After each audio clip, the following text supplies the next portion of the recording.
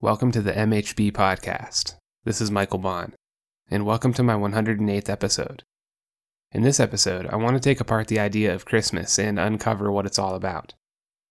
Christmas has become a tradition that is celebrated both religiously and culturally. Christians celebrate the holiday primarily because it commemorates the birth of Jesus Christ. Non-Christians also celebrate Christmas by spending time with family and exchanging gifts. The mythical character Santa Claus is the central actor of many different Christmas narratives today. The tradition of exchanging gifts on Christmas has resulted in the holiday becoming a major driver of commercial markets. This boost in sales gave rise to two other days being named Black Friday and Cyber Monday. Throughout the holiday season, it's not uncommon for secularists and religious people to dispute over the true meaning of Christmas. So let's go back to the beginning and walk through history to the present moment.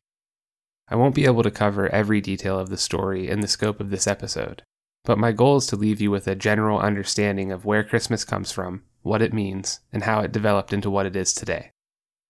So the obvious question is, what is Christmas celebrating? The answer is the birth of Jesus Christ, and the history proves that this is not debatable. A popular Roman cult had already imbued December 25th with significance, but Christmas itself never existed as something else before it was the celebration of Christ. But what's also true and non-debatable given the history is that from the very first Christmases, human beings have used the holiday as a time to celebrate vice and temptation. So, like everything else humanity explores, we see something like a tale of two Christmases. There was Christmas the way it ought to be, and then there was Christmas the way it actually was. Even our best efforts to commemorate the birth of our Lord have never been immune to the fallen nature of reality. This is comforting in a strange way because it allows us to see that there isn't anything particularly pernicious about our own generation and the way we commercialize the holiday. The evidence for celebrating the birth of Christ can be traced back to Julius I, Bishop of Rome. This would be between 337 and 352 AD, so nearly 1700 years ago. The Roman clergy decreed that Christ's nativity was to be celebrated on December 25th. The Bible is silent on the date of Christ's birth, so it's impossible to know the exact time. It's likely that the Romans chose this date out of an attempt to tie it to the winter solstice, which was the shortest day of the year. Among the symbolic significance of this is the idea that each day after the birth of Christ brought more light into the world. Another advantage to choosing December 25th was that many Romans were already used to celebrating this date. Prior to Constantine adopting Christianity as the official religion of Rome, many Romans worshipped the Mithraic cult god Sol Invictus. Mithras, or Deus Sol Invictus, meant God of the Unconquered Sun. Much of the population were already adjusted to celebrating the birth of Mithras on December 25th, so using that date to celebrate Christ's birth made for a smooth transition. The first Christmas day might have been the year 336. And what's interesting is that sometime before 389, the Archbishop of Constantinople issued warnings against the excessive drinking and dancing that was occurring on the holy day. So not even 50 years had gone by since the holiday was instituted, and many were already using it as an occasion for irreverence. This is why I tell people not to feel so bad about the trajectory of Christmas today. The carnal vices of humanity are definitely not unique to our own generation. The first nativity scene is commonly attributed to St. Francis of Assisi, and this would have been in the year 1223. The holiday had increasingly become about feasting and entertainment. The nativity scene was an attempt to return the focus of Christmas to the celebration of the birth of Christ. By the end of the Middle Ages, much of Europe maintained Christmas as a religious festival. But rather than ritual overwhelming pastime, the religious aspect of Christmas began to blend with the more secular characteristics of feasting and gift-giving. It's a common misunderstanding that the Christmas tree emerged from paganism. The truth is that the practice of putting up Christmas trees likely stems from two legendary tales fueled by Germanic theatrical drama. The first is of Saint Boniface. Legend held that St. Boniface heard of a human sacrifice that was planned under an oak tree sacred to the god Thor. In a fit of rage, Boniface chopped down the oak tree and replaced it with a small fir, its evergreen branches representing Christ's eternal truth. The second legend told of a bishop of Bamberg who witnessed apple trees miraculously blossoming on Christmas Eve. Couple these legends with what were known in Germany as paradise plays, and you would have had fertile ground for the concept to grow. The opening scene of a paradise play was Adam and Eve in the Garden of Eden, the tree of knowledge represented by an evergreen fir with apples tied to its branches. Paradise plays fell out of popularity, but the trees did not. They would be erected in public places throughout Germany on wooden platforms that were surrounded by candles and ornaments. Eventually, the platforms disappeared and the candles and ornaments were tied directly onto the trees themselves. Fully decorated public Christmas trees could be seen in German-speaking countries as early as the year 1419. Fast forward to 1605, and we see the first decorated tree brought indoors in Strasbourg. People decorated the trees with things like apples, wafers, tinsel, gingerbread, paper roses, and sugar ornaments. It was around this time that the trees were given the name Weihnachtsbaum, or Christmas tree. The custom only gained ground from there. Upper-class Protestant Christians began putting Christmas trees in their homes, and the trend worked its way down the social ladder to rural areas. The earliest Christmas music can be traced back to the 4th century, almost as old as Christmas itself. These were songs written by clergy concerning the theological implications of the Nativity. The practice of caroling had been more of a secular flavor. In 12th century France, carols were about spring and were often paired with dancing. But it was in the same century that the first true Christmas carol, Veni Emmanuel, was likely written. The Moravian Brethren, who were the oldest of the Protestant denominations, brought Christmas carols with them to America from Germany in 1741. It was the Germans who wrote Silent Night in 1820, a song that is widely regarded as the most famous Christmas carol today. We owe a significant portion of our modern Christmas traditions to these Moravian Christians. The practice of gift-giving is nearly as old as Christmas itself, but the gifts had classically been given up the social hierarchy, and usually they waited until New Year. So a good example would be a member of the congregation giving a gift to his or her bishop. It was also common for tenants to give gifts to their landlords. You get the idea. But as Christmas evolved, gift-giving began to look like generosity down the social hierarchy. This shift is what ushered in the practice of parents giving gifts to their children. It didn't take long for parents to understand the advantages of gift-giving to their children. It was an effective way to inculcate their own values into their children. Gifts functioned well as expressions of parental love. For better or worse, being able to purchase gifts for your children became symbolic of parental success. One of the earliest advertisements for a Christmas gift was printed in Britain in 1728. It was an anodyne necklace made for a teething baby. Books were incredibly popular as Christmas gifts. They were the subject of the earliest Christmas advertisements in America. By 1770, newspapers began advertising all sorts of items like jewelry, snuff boxes, toothpick cases, and chessboards as proper Christmas gifts. People didn't start wrapping the presents until the middle of the 19th century. One of the main causes behind wrapping paper was actually gas lighting and coal fires. Gas lights were brighter and easier to use, but they left behind a sticky residue on everything. They also damaged textiles, metals, and colored dyes. The soot from the coal fires stuck to the residue, making daily cleaning something approximating a nightmare. Thank God for electricity. So, wrapping paper was used to protect the gifts until Christmas. Gift-giving turned out to be much more fun that way because it added the elements of mystery and anticipation. When it comes to figuring out who gets the credit for the classic American family Christmas, many people point to Charles Dickens. He wrote A Christmas Carol in 1843, and this work is often described as the book that invented Christmas. A Christmas Carol cast the vision of the family hearth, of charity, and of fires cooking the Christmas dinner, and of children being the beneficiaries of the celebration. Listen to this excerpt from A Christmas Carol. This is what Scrooge's nephew Fred tells him about Christmas. It is a good time, a kind, forgiving, charitable, pleasant time.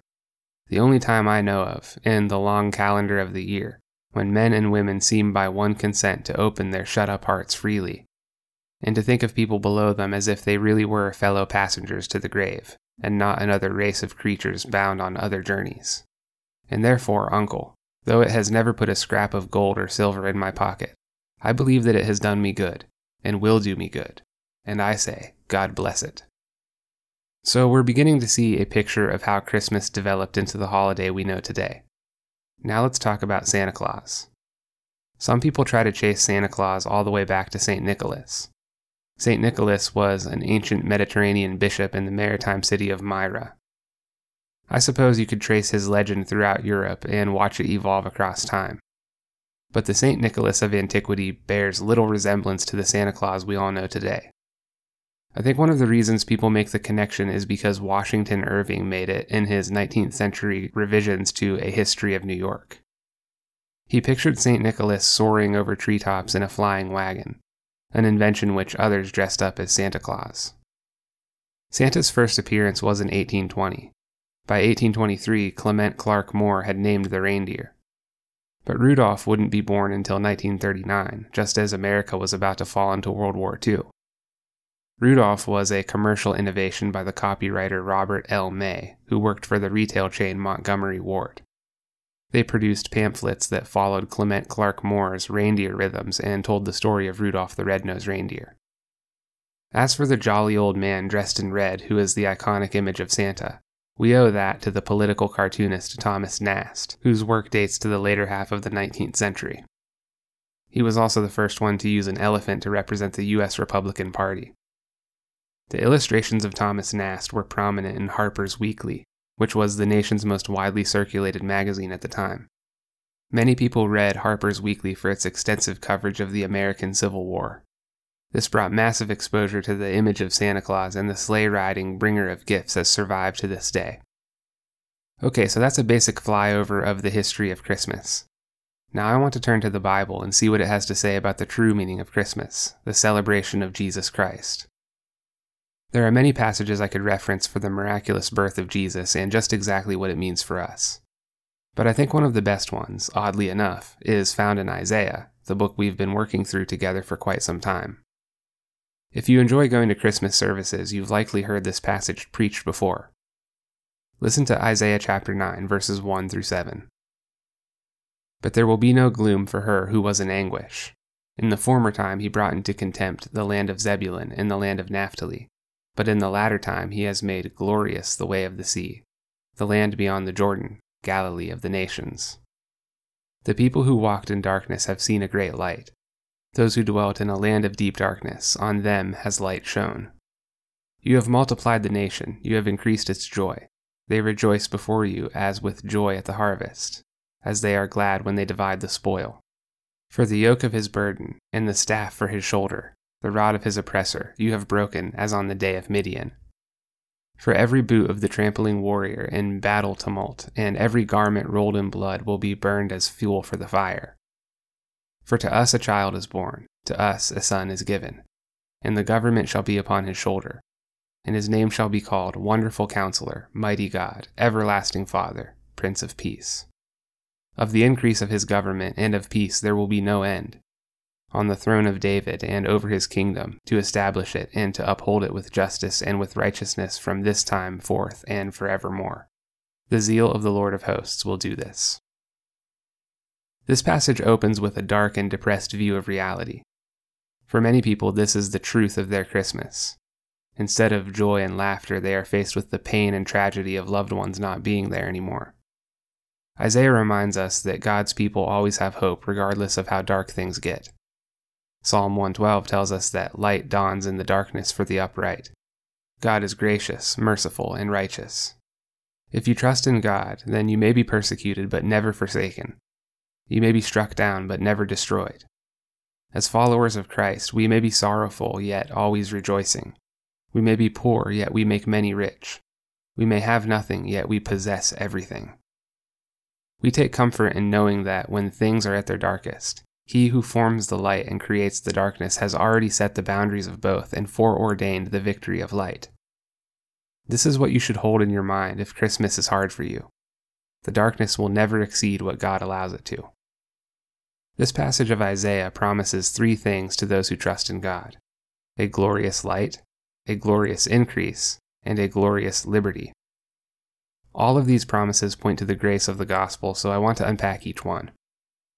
Understanding how Jesus takes us from darkness to light is central to the reason we celebrate Christmas. First is a glorious light. The land of Zebulun and Naphtali were invoked as territory where darkness had struck. This area was remote and laid exposed to inroads from neighboring enemies. Galilee was also named as an area afflicted by spiritual darkness. This was probably a reference to the time in 2 Kings chapter 10 when God made cuts to Israel from the coasts. God's purpose for nipping away at Israel was to get their attention so that they might humble themselves and begin reformation. This is often the case with us as well. God will slowly and lightly afflict us to steer us back into the proper direction. But if we ignore the gentle corrections, we can expect to be afflicted more grievously. So Zebulun, Naphtali, and Galilee all suffered dark times of spiritual dimness. The people in these territories weren't speaking according to God's law, and there was no light in them. They suffered the anguish of deep confusion. They had cut themselves off from God and had lost all access to the priests who could teach them the law. As a result, there was no peace for anyone, and great disturbances afflicted the inhabitants of these lands. But Isaiah had good news for them. They didn't have to fear suffering spiritual darkness to this degree in the future.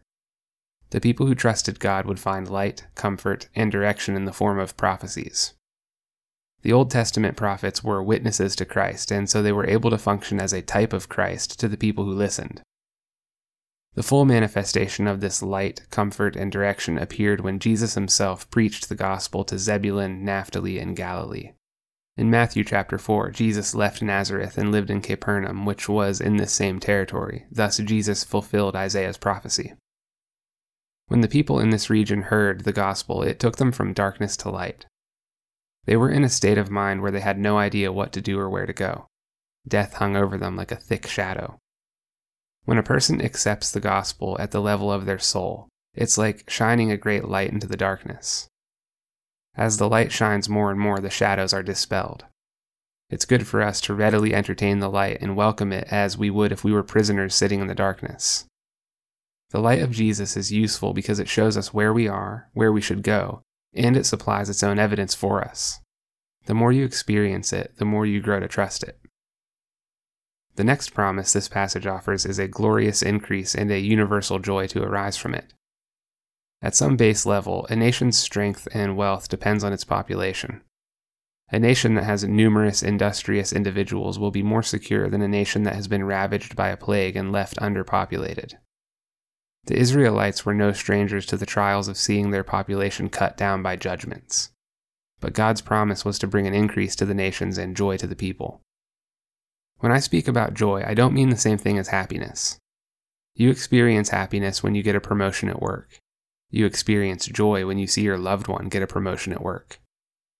The joy that the gospel brings is one that can reside in you fully independent of your circumstances.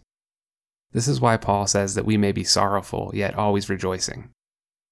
It's possible to be sad about your life or your challenges while remaining in the joy that emerges from realizing the grace of God.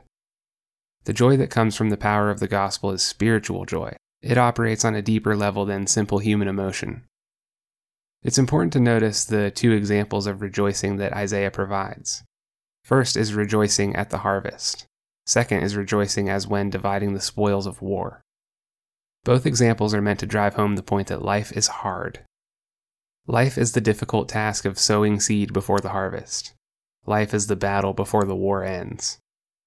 Life is going to continue to be hard after you come to Christ, but you will experience joy on a spiritual level, and this joy will burst forth in full color when you finish the race and pass on into eternity. The third promise of this passage is glorious liberty. At the time Isaiah gave this prophecy, it was likely meant to comfort the people as they faced Sennacherib. It was God's assurance to them that he would defeat the Assyrians themselves and rescue Jerusalem from the chains of slavery. But the promise of liberty looks ahead to the gospel as well. By design, the gospel sets us free from slavery to sin and to Satan. Being saved by grace through faith in Jesus seals our adoption into the kingdom of God and rescues us from the burdens of guilt and corruption. God's law was given to us to show us that we could never satisfy it on our own. The human condition is such that it is not possible for us to make ourselves holy without God. This effort is what Jesus likened to fitting a camel through the eye of a needle. It's just not possible. When we understand the holiness of God and get a good look at our own broken condition, we're left feeling helpless and hopeless. It's like the sensation that nothing we ever do will be good enough. When your relationship with God looks like that, all you want to do is hide from Him like Adam did in the Garden of Eden. Trying to measure up to God on your own effort creates an unhealthy fear of Him. It's like the opposite of trust and faith because being on eggshells makes you want to keep secrets from and attempt to deceive God. This is perhaps why those who are outside of the faith will prefer eternity separated from Him. To face God without the reconciliation that comes through Christ is like a terrifying realization of your own iniquities. It's similar to how people who have derailed their own lives prefer to deceive themselves about it rather than face the truth. The problem is that they can't even begin to put themselves back together until they face the truth. For every one of us, the truth is too difficult to bear without forgiveness. That's why Jesus went to the cross. Jesus saved us from all of that. The gospel set us free from all of that, so that we can be in the presence of God in perfect love and without fear. And that really is what Christmas is all about. It's a celebration of the light, the joy, and the liberty that was brought into the world through Jesus Christ. When Isaiah looked forward to the birth of Jesus, he called him Emmanuel, which means God with us. It's interesting that even though Isaiah was speaking in prophetic style, he discussed the birth of Jesus in present tense, as if it had already happened. This is because Jesus has been with us from the foundation of the world. He is without beginning and without end. The Old Testament bears witness to the works of Jesus as the eternal Word, the Logos. From Adam and Eve to this very moment, every step of the way, Christ has guided and preserved humanity as He unfolds His design of salvation. He is the everlasting Father. The incarnation of Jesus meant that mighty God became a child born. The Ancient of Days became a mere human infant. God lowered Himself so that He could take our nature upon His shoulders. He emptied Himself so that He could exalt and fill us. The Word was made flesh and dwelt among us. Listen to these verses in Luke chapter 2 where the angel of the Lord announces His arrival. And in the same region there were shepherds out in the field keeping watch over their flock by night. And an angel of the Lord appeared to them, and the glory of the Lord shone around them, and they were filled with great fear. And the angel said to them, "Fear not, for behold, I bring you good news of a great joy that will be for all the people. For unto you is born this day in the city of David a Savior, who is Christ the Lord." Christ's being born and given to us is the foundation of our hope. Jesus is the fountain of our joy as we march forward in the midst of grief, fear, and a broken creation. Being both fully God and fully human, Jesus is invested with the highest honor and power. He's God enough for us to worship Him. He's human enough to be our friend. His name is the name above all names that has rippled through history and inspired people to build so much of what we know and love. He is the wonderful counselor. His love is the wonder of angels and the inspiration of saints. Humanity has wondered at His birth, His life, His death, His resurrection, and His ascension. We continue to wonder at Him this day. The mystery of godliness concerning Jesus has been the source of wonder for ages. Jesus is our wonderful counselor because from Him has proceeded the counsels of God from eternity. He is the preeminent teacher of humankind because He is the very wisdom of the Father. Jesus is the mighty God. The omniscience of God is matched by His omnipotence, or His all-encompassing strength. He sacrificed Himself with the purity of a lamb, but He protects us with the power of a lion. The task of saving humanity was so great that no less than God Himself could accomplish it. Being one with the Father and the Spirit, the Son is from everlasting to everlasting. Jesus is the author of everlasting life and the Father of the world to come. He is the designer of redemption, and His heart has been set on you from before time itself. Jesus is the Prince of Peace. Not only does He command peace and preserve peace, but His presence actually creates peace. Peace emanates from the name of Jesus. His peace is what settles on your mind and heart when you accept Him as your Lord and Savior. His peace rules sovereign in your life despite all the burning opposition. It's true to describe Jesus as peaceful and good, but it's more true to say that anything which is peaceful and good necessarily comes from Jesus. He is the center of gravity for all good things that are given, for all peace that is experienced in the present moment, and for the future bliss that awaits those who embrace him. The government shall rest on his shoulders. The incontestable power to govern belongs to God alone. Alone he undertakes it, and alone he bears the burden of it. Moses represented humanity accurately when he complained of being unable to handle the people. Human beings have been saddled with the plague of corrupt power since time immemorial. It's not possible for humanity to govern perfectly because we were never the true governor. Throughout history there have been empires we thought would go on forever, but at last they have tarnished into clay and dirt. The Word of God has outlasted dominant global powers and has expanded to be embraced by all the world. This growth will continue on into perfection, and with God at the helm, his kingdom will last forever. The leadership of Christ will not be submission to oppression like the leadership of humanity is. Only God is able to rule by love, because only God is able to rule from inside of your heart. This is why his kingdom will be peaceful and in alignment with his character, because he will have shaped you into the person he always intended you to be. Subjection to Jesus means freedom from everything else. It puts your spirit at ease, ensures your ultimate safety, and liberates you from the chains of sin and death. As impossible as it is for us to understand, the peace and happiness of the kingdom of God will increase into eternity. This means its joy and goodness will grow and extend ad infinitum forever. It's like the best Christmas you've ever had, made better and better each year with no end. The glory of the Redeemer and the redeemed will continue on eternally. This passage closes by reminding us that all of this will happen because God desires it to. The true meaning of Christmas is a celebration of the blessings of peace and joy. These spiritual conditions can be accessed no matter how tragic or difficult your circumstances are.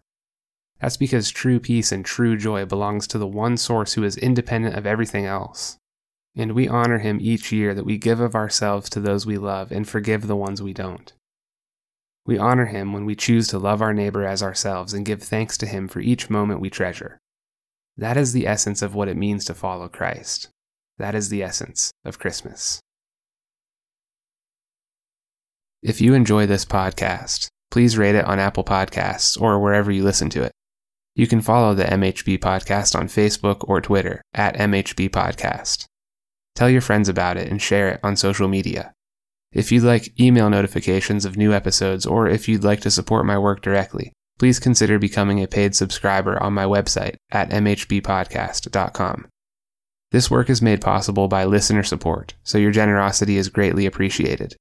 Thank you all for joining me, and I will see you in the next episode.